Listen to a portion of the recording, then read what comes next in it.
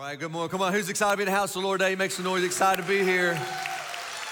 Man, in fact, look at the person sitting beside and say, I'm glad you are here today, though. I'm really glad you are here today. Why? Because you're going to take me to Cracker Barrel and get some chocolate pecan pie. Can I get a witness? Come on. That comes out, every November, and I'm telling you what, we ate 5 to 10 pounds in our family, we gained through that, but we love that chocolate pecan pie. But anyway, I want to welcome everybody to our Ashland campus, everybody watching online. Thank you so much for joining us today. And also, just like Sadie said, I just want to take a moment and say thank you one more time to all of our veterans in our house. Thank you guys and ladies, all you do and done and served this great country. We are definitely not flawless, but this is the best country on the planet, and so we're super thankful for your commitment and your sacrifice. Okay, grab your Bibles. Let's go to Revelation chapter 3. We finally got out of chapter 2. We're in chapter 3 in this series called 7. Look at the 7 churches in the book of Revelation, and so that's what we've been going through on Sunday morning, and we've been going through Revelation on Wednesday night. This Wednesday night is our last family night of the year, and everybody's like, oh, right. But we're getting into the holiday season, and so we're going to finish it with a bang. And if you haven't been to one of them, you could come hang out with us. We'd love for you to come. We'll be talking about the 1,000-year reign, the millennial, and the new heaven and the new earth. And so if that intrigues you, 7 o'clock right here Wednesday night, we'd love for you to be there with us. Now, the 7 churches, we have a picture here. I showed this every week. I will continue to in case you've missed. We started in Ephesus. Now remember, John is on an island. He gets a vision from the Lord. He writes a letter. He makes 7 copies of it. He sends it to the 7 churches. In Ephesus, in Smyrna, in Pergamum, in Thyatira, Sardis is where we are today, Philadelphia, and Laodicea. Now this is Western modern Turkey. You could go to these cities today. You could see the ruins today if you want to go visit. I would encourage you probably not go there today. Just saying, it'd probably not be a good place for you to go and visit at this moment, but you can. You could go and tour these 7 churches, tour these 7 cities, and look at the biblical history behind it. And so what I've been trying to do is bring that same history on Sunday morning to you. So this series has kind of been like a Bible study. It's almost been like a history class. We learn a lot about the history, and then we understand the letter, what Jesus wrote to that city to clearly speak to the context and to the culture of the gods and the goddesses and what's taking place, and we'll look at that today. And so Sardis was this city on top of a mountain. It's called an Acropolis. Acropolis is just a fancy word for a city that's high and lifted up on top of a mountain. And King Croesus, in around 547 BC, he's on top of this mountain. It's impregnable. There's no way you could penetrate this fortress. People tried, but they never could get it. He was so wealthy that he locked himself up on top of this mountain. This mountain, think about it, if you could picture a farm, think about 30 acres. If you could think about 30 acres on top of a mountain, fortified city, steep cliffs where you can't get up there. He mined the mountain, found all this gold and silver. In fact, the Lydian kings from this age, the oldest coins that we have today is traced back to right here, modern Western Turkey, 2,700 years ago. He was one of the founders of the coins. Today we're trying to get the cashless and coinless society. He invented it. This group of Lydian kings, they invented it. Well, King Cyrus comes up and says, man, I want that mountain. I want to take that hill. And so he goes down to the local villages and he looks up, and I'll show you a picture just in a moment. And he goes, guys, can y'all help me get into that city? And the villagers like, no, we're not going to help. You're on your own, King Cyrus. Do what you want to do. And so King Cyrus put his men all the way around the mountain, but they can never get into it. Why? Because think of Lord of the Rings. I'm just in that right now, right? And so they're on top of a mountain. You can't. They're in Helm's Deep, and they can't. Nobody can penetrate. They can't get in. And so they keep throwing spears and stuff and rocks at them. They can't get up the mountain. And so finally, one of the smartest, wisest soldiers kept walking around this mountain, and he was looking for a soft spot. And one day he noticed a soldier on the wall fell asleep.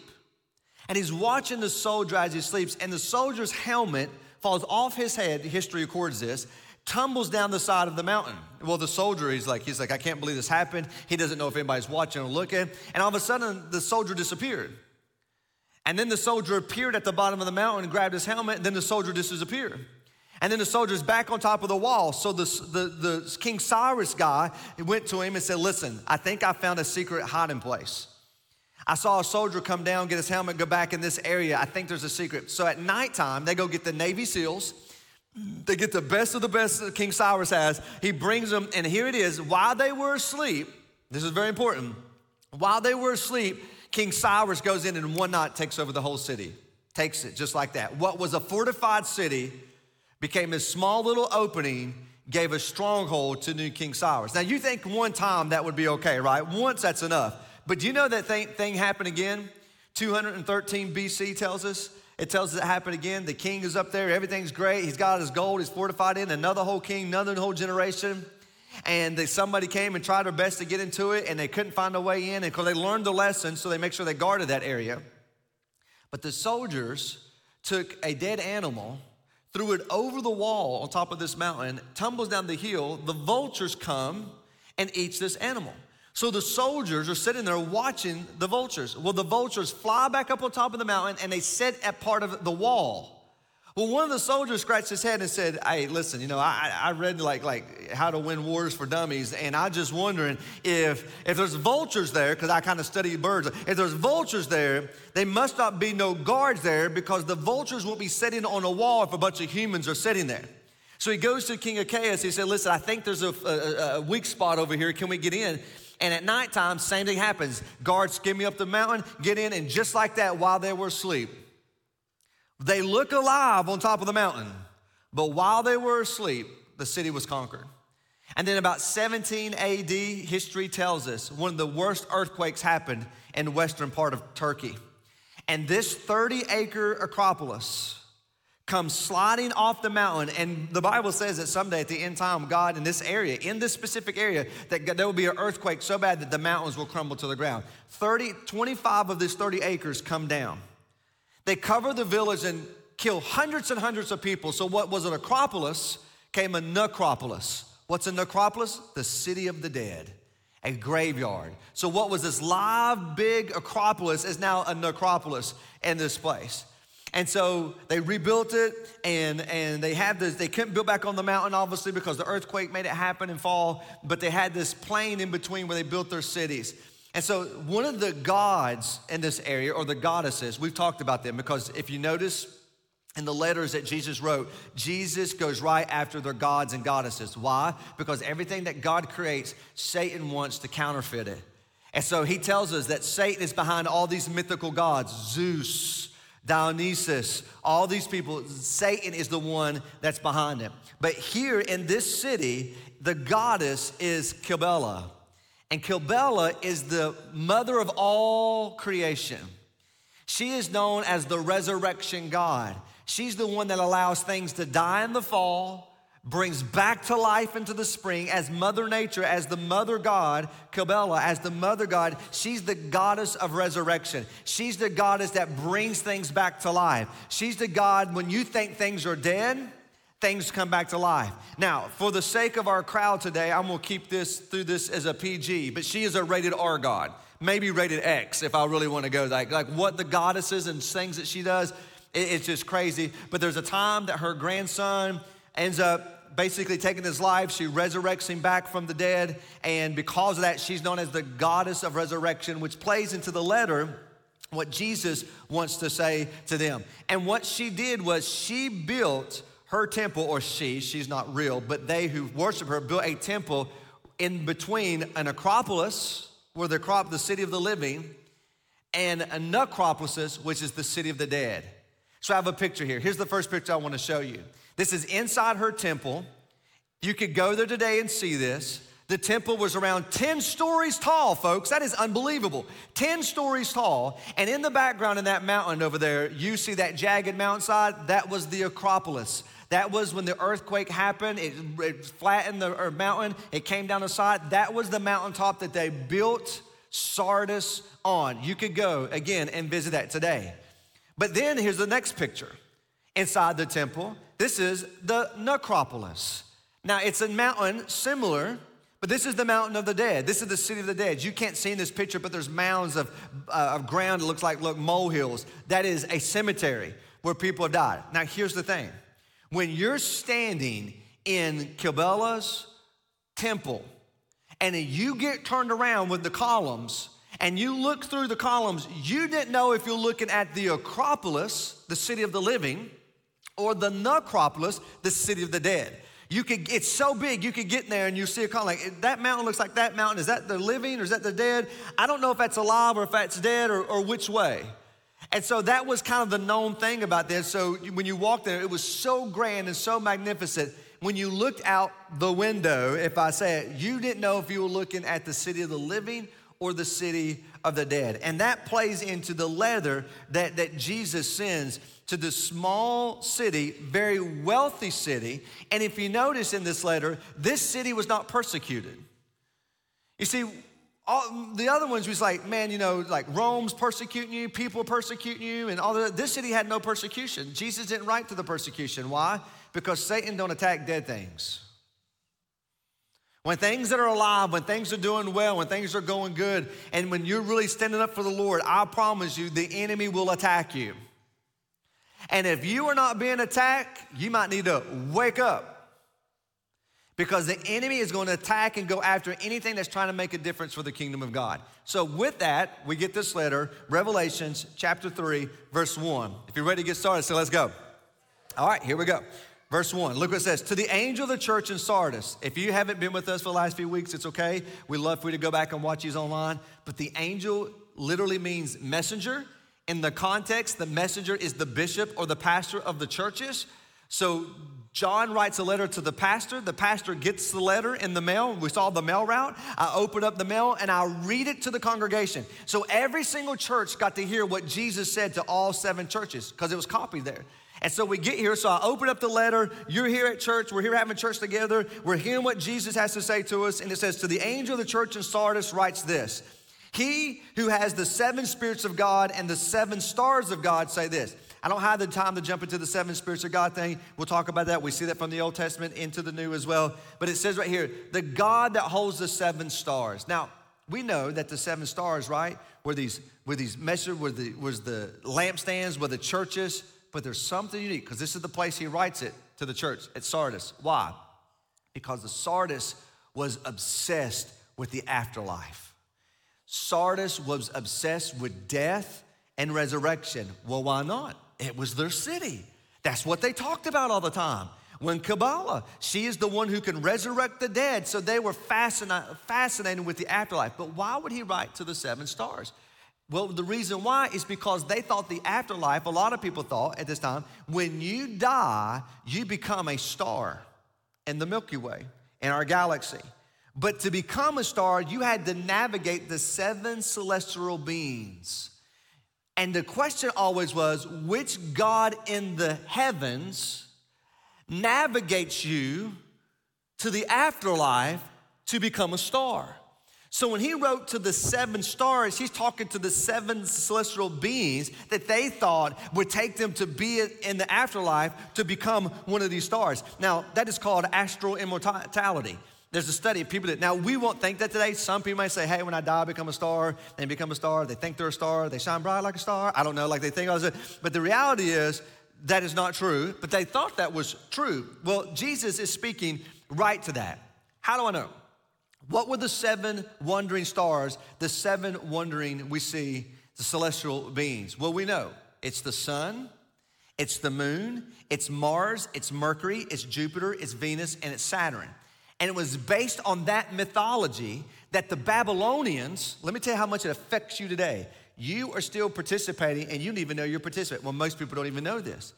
But the Babylonians says, we're going to invent this calendar. We're going to come up with this like month. We're going to come out with this week. And we're going to let each day of the week represent one of these celestial type beings or these 7 stars that navigates into the afterlife.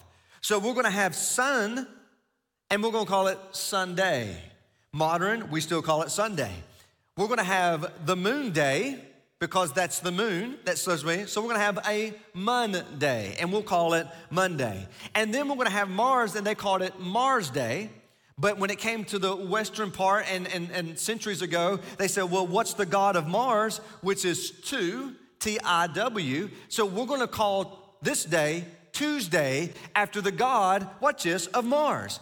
And we know Woden is the god of Mercury. And we're gonna have Woden now as Wednesday as we represent the god of Mercury. And then Thor, where's all my Marvel friends at? Come on, man, where's Marvel? Like Thor, we know what Thor is. He's the god of Jupiter. So Thor is going to be worshiped or looked to oppose on Thursday. And that's why we get it. And then the goddess Venus, which the fridge. That's where we get Friday. And then Saturday from Saturn, Saturday. Listen, today we still, not even knowing, are following this calendar who represents these seven celestial beings that navigates this myth into the outer space. Is that not crazy? The Hebrews didn't do that. Their days were numbered through the week. First day of the week, second day of the week, third day of the week, fourth day of the week, 5, 6, and the 7 with the Sabbath. They didn't follow this calendar as far as the time that we call it. So when Jesus says, watch this, these celestial beings that you think navigate you into the afterlife, I hold the whole world in my hand. Like he said, I've got the 7 stars in my hand. Listen, I'm the one that gets you to the afterlife. I'm the one that navigates you. So when we read that, it starts to make sense. Okay, let's keep going. Verse 1 still. He says this, look what he says. I know your deeds, that you have a name, a reputation, that you're alive, but you're dead. Where does that come from? I know when you're in the temple there worshiping, you can't tell whether if you look at the city of the living or the city of the dead. And so you have a reputation that you have this reputation that you're alive. But really you are dead inside. This is what we would call the dead church. Ever been to a dead church? On the outside they look alive. On the inside we're dead. My hope and prayer is that we never become a dead church. My hope and prayer is that you come in here when you're alive, you don't fake that you're alive, you really are alive. And I'm talking about breathing. I'm talking about for the Lord. Because you can walk in here and look alive and then walk out of here and be dead inside. He says you have an appearance. You come to church, you wave your hankies, you put the smile on, you act like everything's good. You even tote your Bible around with you. You look like you're alive. You even have the bumper sticker, right? Jesus is my co-pilot. Jesus never wants to be your co-pilot. He's the pilot, okay? He's the one that controls your life. But listen, you look like you're alive, but you're dead inside. And my fear is this is what's happening even in our church today. We look like we're alive, but the reality is we're all dead. So we got to fix this, and he sees this. And we notice that they're not always dead because there's always a remnant. They're mostly dead. Any of my Princess Bride fans in the house? Princess Bride fans? 5 of us, go watch that tonight and you'll get saved again, okay? Princess Bride. Little guy, see that hand. Bless that Lord right there. Right. He's not dead. He's mostly dead. Anyway, that was free. Look where he keeps going. Here's what he says. How do I fix this? Number 2, verse 2. Be constantly alert and strengthen the things that remain. Your translation may say, wake up. That's what it means to be constantly alert, to wake up, strengthen the things that remain, which are about to die. For I have not found your deeds completed in my sight yet, in God's sight, which is good news. Why? Because God's not finished with you yet. I've not found your deeds completed, which means this, if you're still here and you're still breathing and you're still alive, God ain't finished with you yet. I still got a purpose for you, he says, so you're not dead. And then verse 3, so remember what you have received and heard and keep it and repent. Then, if you are not alert, I will come like a thief and you will not know what hour I will come. That is not an end times reference to the rapture. That, my friend, is a direct context with the text where it says, twice your city fell because you were asleep. And when you fall asleep, you open up the gate for the enemy.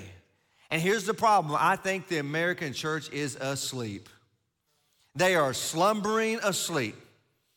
They're fortified themselves in their walls, and they're so happy with their walls until you sit in their seat or you park in their parking place. And they are asleep, and the enemy's hands on the cradle just rocking them asleep, slumbering. And he says, if you don't wake up, just like it happened twice in your city. Y'all remember this. You remember the history lesson. Because you fell asleep, the enemy came in and overtook you. And so many of us are asleep right now. We're opening up a little crack in our life that the enemy takes this little bitty foothold and makes it a stronghold. What area are you sleeping in right now? What area of your life is dead right now? What needs to be awakened? What needs to be revived? He's given you, the church here, a spiritual revival, not formula, but application. You see, if you're here this morning and you need to wake up, or you need to be, alive, my prayer is that God will open the eyes of your heart today, you'll get saved. Because you can walk in and fake people out. And only you know your heart. I can't judge your heart. I don't know your heart. But if you never give your life to Jesus, today is the day for you to give your life to Jesus. You repent of your sin, put your faith and trust in him, and he says, I will forgive you and cleanse you from all unrighteousness. Everybody say all. All. Everything. But if you're here and you put your faith in Jesus, but you're asleep or you're mostly dead or you're dying because you've been praying for God to do something, God didn't do it, so now your prayer life is starting to die away because God didn't answer the prayer the way you thought he should. Your schedule's got so busy, so your quiet time is now dying off to the side. It's not there. It's almost dead. It's almost dead. It's dying away because you don't spend time in God's word. What area of your life right now is dying? What relationships are dying? What is being destroyed right now that because you're asleep or you're not giving attention to it, you look alive, but you're dead? What area is that? So he tells us how to have this spiritual revival, how to revive this, how to have resuscitation, how to bring back. See, everybody says, when you're gonna have revival, we need to have revival. Folks, we have revival every Sunday. People are getting saved every Sunday. Lives being changed every Sunday. Addictions are being broken every Sunday. Prodigals are coming home. Every Sunday, there is life change. You see, lost people don't need revival. They need vival. Lost people are dead. They need to come alive. Revival needs to be those who are living to be resuscitated. So revival is not for lost people, it's for the church. The church has to be revived. The church needs to be resuscitated. Why? Because the enemy's hands on the cradle singing lullabies and rocking this dead church to sleep. And my prayer is that we will never, ever become a dead church. That we'll always be alive in Christ. So what are some things? What does he say? For the next 7 minutes, pray for me. Here we go. If you want spiritual revival, let's walk through the verses. He says right here in the verse, look at this. Be constantly on alert. Your translation may say wake up. So number one, you need to wake up. You need to wake up. You need to be on alert because there's an enemy who's prowling around who wants to kill, steal, and destroy your life. Satan hates you, literally, utterly hates you. He hates your marriage. He hates your job. He hates your parenting. He hates your kids. He's going to drive a wedge between you and every relationship on the planet. He absolutely hates you. And you better be on alert because if you give him a foothold, a little secret passageway in your life, he will make that a fortified city stronghold. And one day you'll wake up thinking, I think I'm alive, but really you're dead. How do I know that? One, there's no conviction of sin anymore. If you have no conviction of sin in your life anymore, your heart has been callous, your heart is hard, and you need to pray right now, dear God, break the hardness of my heart. If sin now is just a joke to you, you laugh about it, it's no big deal to you, you're not even convicted of it anymore, things you say, things you try, things you do. If you're not have no conviction, your heart is callous, you need to repent. And you need to get your heart right with him. There's no conviction of sin. There's no fear for God anymore. In fact, you fear culture more than you fear God. You fear what everybody else is going to say more than you fear God. And then a big one here, how do I know that I'm not on alert or I need to wake up, is this. You have no desire to see people who are lost and dying going to hell to be saved. You have no care for those who are lost. You mind your own business. You go, you pay your own bills. You go to work. You do you.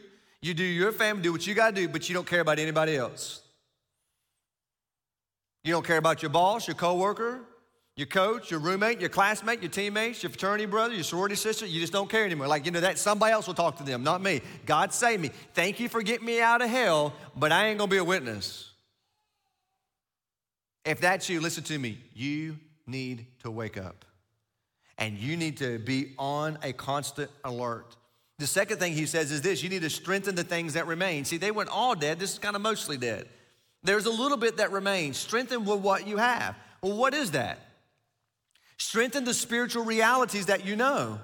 What is that? Because they didn't have a Bible like we have. They didn't have the New Testament say, okay, let's all the Sardinians, I don't know if that's a real word or not, but if you're in Sardis, all the Sardinians, let's get together. We're going to have a Bible study, okay? Let's open up the 1 John. Well, John just wrote us a letter. Where's the 2 John? Like, where's this letter? They didn't have what you have. You have right here to strengthen your spiritual realities. You get to read it. You get to see prophecy come to life, that Jesus was predicted he would be born of a virgin at the same time. It's crazy. His death was predicted at the same time on the cross.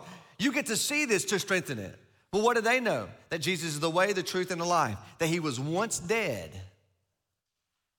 and he came back to life, and Kabbalah didn't do it. He did it on his own. Like he resurrected himself from the dead. So strengthen yourself what remains, that he is the way, the truth, and life. Here's what you can do. You can still worship. You don't have to have your Bible to worship. You can still praise. You can still testify. You can still share your faith with the people in the city of Sardis. So strengthen what you know that remains, which leads to the next thing he says. So remember what you have received and heard. And I think this is the biggest problem with the American church today is this. They have gotten over their salvation. They have gotten over the cross. She says right here, remember what you have heard and what you have. What is that? Jesus. What did you hear? He came, he died, he got up out of the grave. What you hear? Whoever puts their faith and trust in him will be saved. What else you hear? That at the end times that he will resurrect you. He's the one that resurrects your life. He says, remember what you've received and heard. Jesus is the Messiah. And I believe that most people have just gotten over that. I'm thankful that he's the savior of my life, but he ain't gonna be the Lord of my life. He ain't gonna tell me how to run my marriage, my business, my finances, my academics. He ain't gonna tell me where I'm gonna go to school, where I'm not gonna go to school. I'm gonna live my life how I wanna live. Thank you for saving me, but I want you to be my savior, but I don't want you to be my Lord. This is the church of Sardis. Fits right in. No persecution. They're not making a difference. You don't have to persecute nothing because they're just chilling. They're like part of us. He goes on and says, the next thing it says, you need to keep what you know, which means to obey it. You need to be obedient. Come on, man, you know what you ought to do. Most people's like, teach me more Bible, teach me more of the Bible. I want to go deep, I want to go deep. And I want to say, are you loving your wife like Christ loves the church? I really didn't want to go that deep, you know what I'm saying? I mean, I don't want, are you tithing? Okay, I don't want to go deep, man. I just want to say like, no, really, you're not even doing the basics. Like, teach me more, give me more, I want to know more, but you're not even doing what, he says, do with what you know. You have a little bit remains, do with what you know. Obey it, keep it. See, people want more, and he's like, you're not even forgiving the person who hurt you and wronged you. You're not even loving your wife like Christ loved the church. Like, you're gossiping at work all the time around people behind their back. Like, you're slandering people like, and you want more? You're not even doing the basics, man. You see what I'm saying here? Obey what you know, what remains. And then lastly, he concludes it with repent.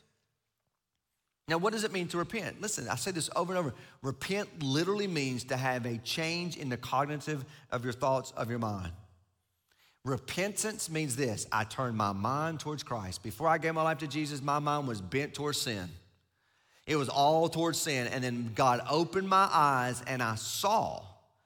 And when I saw, I chose, I chose to turn my thoughts to Christ. That he is the God who says he is. He is the one and true Messiah. He is my Lord and Savior. And guess what happens? Guess what follows your thoughts? Your feelings. Guess what follows feelings? Your actions. So repentance looks like this. I turn my mind towards Christ. It turns my heart and my affection towards Christ, which turns my feet towards Christ. How do I know I stopped doing the sin that I'm repenting of? I stopped doing it. That's what repent. And watch this. You don't just do it one time when you get saved. I'm saved. I'm secured in Christ. But watch. 24/7, you are alerted on your phone. What's going on Fox News? What's going on in the world? Oh my gosh, I'm panicking. Oh, they're going to bomb again. Oh, what's going to happen? Oh, the economy is going to get worse. How am I going to lose my money? What am I doing? How am I going to put my food on the table? Oh, so-and-so didn't like my post. Oh my gosh, what in the world? I wasn't invited to that party. How come they got that party? What, honey, did you get an invite to that party? Why did we go? And you're distracted by all this stuff. And it pulls you down in a way. And we're not on alert for what the enemy wants to do. And so we turn our mind towards Christ, turn it towards him. And watch, my heart will turn, and then my feet will turn and follow after him. And then in verse 4, look what he says.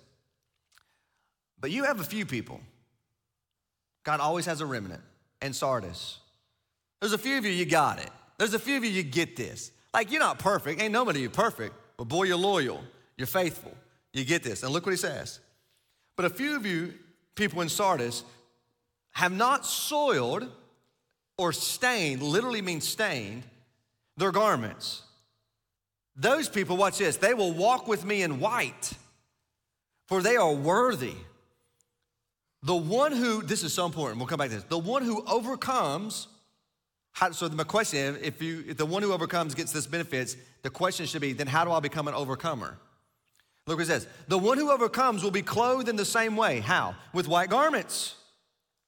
And I will not erase his name from the book of life. In fact, I will confess his name before the Father and before his angels. The one who has an ear, let them hear, or him hear what the Spirit is saying to the churches. He ends every one of his statements like that. Now you're sitting there going, well, what's up with these white garments? Well, I'm going to keep it rated PG. Kabbalah, in her temple, she was known as the God of resurrection because her grandson did this horrible thing. It moved her heart, and she resurrected him from the dead. That's the myth. So if you want to invoke the goddess of resurrection, you would put a white robe on or a white garment. You did this once a year. For 40 days, they put on this in the temple. And they would put this white garment on, and then they would cut themselves. And whichever garment was stained the most, spoiled the most with their blood, invoked the goddess of Kabbalah to come and indwell in them or be with them. This was like a parade that people would go get drunk and lit and all this stuff. They would come around the temple and they would cheer. The priest had to do this if you're a priest of hers. But if you thought yourself worthy to invoke the spirit of Kabbalah into your life, then you would put a white garment on and you would go and you would cut yourself to bleed out. And if you died, you had the faith that she would resurrect you from the dead. So Jesus says, wait, some of you, you've not spoiled, you've not stained your garments with the blood of someone else who you think invokes that spirit in your life. But if you'll become an overcomer, because people prided themselves walking around with their white robes on, with their white garments on, like how pure, and look at you, like you're spiritual. They pride themselves. He says, wait, here's what's gonna happen. But if you become an overcomer, I will clothe you in righteousness. I will clothe you with a white garment. And you don't have to worry about being covered by your blood that invokes it. My blood covers your sin. And yet what was crimson red on the outside will be white as what? Snow. And you will walk with me, not through the temple of Kabbalah, but you will walk with me in your white garment, and I will call your name, watch this, before my heavenly Father. Like your name will not be blotted out of the Lamb's book of life. Come on, when the roll is called up yonder, where's my old folks at? Come on now, it's okay, ain't no shame, I'm getting a few gray, you know what I'm saying? Like, come on, I love that hymn. When the roll is called up yonder, I will be there. You will be there. And here's the thing, I will confess your name to God, to my heavenly Father, and to all his angels. So don't give up, Sardis. You're mostly dead. You look like you're alive, but you're dead inside. But here's how we fix it. Repent. Don't participate in this, in the garments stained with blood. I have stained it myself. I will forgive you of all your sins, and I will make you white as snow. So don't worry about that. That is now knowing that context, and you read this, and you see it in the scripture, now you understand everyone in Sardis going, man, there's gonna come a day where Jesus is gonna come back. He's gonna resurrect me. I'm gonna walk in my white garments. And we see all through the book of Revelation, that is true. We are clothed in white when we come back in Revelation 19 with King Jesus, when Jesus destroys this world, and it is gonna happen. And we see this, it's clear in the text. So now they would have read the whole end of the book of Revelation, and they would have saw that. Who's these people in white garments? Who's these people come with Jesus? And they realized it would have been the church. So if you walk with Jesus, you will become an overcomer. How do I know? Look what it says in 1 John 5. Look what he says. For whoever has been born of God overcomes the world. You want to be an overcomer? Give your life to Jesus. who's ever been born again. You want to be an overcomer? You want to be who Jesus is talking about? Watch this. Whoever is born again overcomes the world, and this is the victory. That Greek word for victory is Nike. It's where we get Nike from. The Nike swoosh symbol comes from the Nike God. See, there's little idol gods all over the place. We just don't really pay attention to it. That's what victory means. And in this victory that has overcome the world is our faith. You want to be victorious in this world? It'd be by your faith. And then look what it says in verse 5. Who is the one who overcomes the world? But the one who believes that Jesus Christ is the Son of God. And that is my prayer for you today. That you may have appearance you're alive, but you will wake up and not be dead. That we will go into what looks like to be an impregnable situations, like in our workplaces, listen, I know some of you right now, you hate your job because it's so toxic, it's like a rated R place. Listen, I know I've worked in one of those environments before. I know what that's like. And you're trying to get out of it so bad because you can't stand it. Listen to me, maybe God's put you there to be the only light that those people would ever see. There's always a reason. So the question is, I always like the Paul Harvey, what's the rest of the story, right? What's the rest of the story? Where do we go to from here? We know some of the churches within the 2nd century were gone. They didn't listen to what Jesus said and the church crumbled. But Sardis is different. They actually listened to the letter that Jesus wrote and they applied it to their life. And you won't believe what archaeologists have found. Like I said, today, I wouldn't today, but today you could go to every one of these cities and look at every one of the ruins and see all these temples to Zeus and Dionysus and all these gods and goddesses. You can go visit them today. And here's what the archaeologists have discovered. And they wonder what it was until they found the artifacts. I want you to look at, here's the next picture. You see that little brick building to your left, the bottom? You know what that is? It's a church building. Now I want you to think about this. Leave this up for a minute. It is a church facility. They listened to this message so much. They said, listen, we act like we're alive, but we're dead. Let's come alive. How do we do that? Let's go plant a church and attach it to the temple of this rated R goddess who people cover themselves thinking that their blood is what's going to heal them or resurrect them. And so that when they come, let's preach whose blood really saves them and changes them and resurrects them. See, most people want to run from the culture. They ran to the culture. Jesus says, don't be a part of this world, but I left you in this world to change the world. So the church went and looked at, they built a church right next to, connected to the temple. This is fascinating. Unbelievable. And listen, the history tells us this man comes in, he becomes a great bishop and a great prophetic word and begins to preach, and tons of people are saved in this town of Sardis. You know, I didn't have time to get every single thing because the goal was to take you back historically and let you see, maybe put flesh on when we read context and stuff in the Bible. But you've heard of the Roman roads, at least if you're leading someone to Christ. The Roman roads. What's the Roman roads? But the Romans built amazing roads. Amazing. Probably some better roads we have today. I'm just saying, we have potholes everywhere. But anyway, they built amazing roads. Do you know today that you could go and you could see the stones that laid those roads even today? Even today, they're there.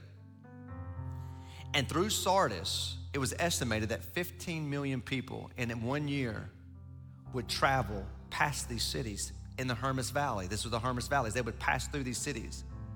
And when they passed through these cities, they had storefronts, just like we do today, right off these roads where you could stop, tie your donkey, your mule, or your camel up, go in and shop and come back out. And through excavating, they found a little storefront. And here's a picture today that's still 2,000 years ago in the storefront is these stones etched in what's called an anchor cross. This is considered an anchor cross. See the ends and the sides, but look at the bottom of it. There's a round circle. That circle means it's an anchor. Look how bold these guys were. They took a stone on the other side. You see there's some writing, so hard to see in the writing. That was a testimony to Kabbalah. They took the stone, turned it upside down, etched part of the stuff out of the stone they could of what it says about her, and then on her stone, on that testimony, they etched in an anchor cross. Listen, this was a church that was not afraid of the culture. They didn't care what you may think. They didn't care if culture tried to cancel them. Let's go plant a church next to this rated R goddesses. Let's put our own storefront so when the Romans who come and worship Caesar walk in here, we can say there's one true God. Here's the anchor of his cross. You see what he did to this other goddess? She's nothing. She thought she was the God of resurrection. We serve the God of resurrection. Church, Sardis became alive. And it's my hope and prayer for us as Better Life Church, listen, that we don't walk around looking alive when we're really dead inside. Let's be a church that's living, that's active in our workplace, our communities, our schools, our families, and let's go out and be the light and fear God more than anything else, the one who could destroy the body and the soul, the scripture says, because he will guide us, love us, and protect us. Never, ever erase our name from that Lamb Book of Life. I'm gonna ask you if you would to bow your heads.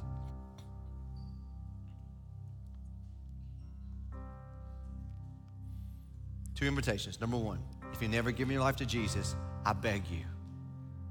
Man, I can't save you. Man, if I could, I'd already done it. I can't even save myself. I beg you to give your life to Jesus. What you're hearing and reading about this man, Jesus, he knows. He said he's speaking right to every single God and goddess. He's like, what you think is false, is counterfeit from Satan. I am the one true God. And we see this contextual all the way through the scripture, even to the day. How true. Archaeologists has never found anything that denies or refutes the Bible. In fact, the Bible is confirming every single thing that archaeologists are finding. It's amazing, unbelievable. Because it's true. How do I give my life to Jesus? The Bible says, confess with your mouth that Jesus is Lord, believe in your heart that God raised him from the dead, and you will be saved. That he is the God of resurrection. And anybody, I don't care what you said, what you tried, what you've done, he will clothe you in righteousness. He will cast your sins as far as the east is to the west to remember them no more. That's how much he loves you. Here's my second invitation. If you're here today and you're mostly dead, you got appearance, you're alive with Jesus, but inside, you know you're not. Here's my prayer for you. Do exactly what he said. Be on alert, wake up. Strengthen what you do know, what remain. Remember who saved you, how you were saved, why you were saved. Obey what you know to be true. And then here it is, look at this, repent. The same 5-step spiritual revival, if you want to call it, is the same thing he would say to you today. Repent. Father, thank you so much for your love and your grace and your mercy this morning. Thank you for how relevant your word is. 2,000 years ago, and it's still living, active, breathing in our lives today. May we be a church that never looks like we're alive, but we're really dead. May we be not just getting by, but Lord, may we be a thriving church that goes into all over the nooks and crannies, all the cities and the highways and all the hollers and wherever you tell us to go to share the good news. And God, and when you save all the people that you're going to save and you draw all the people that you're going to draw, we'll give you all the glory and we'll give you all the praise. For it's in your name we ask and we pray. Come on now, and everybody said, amen.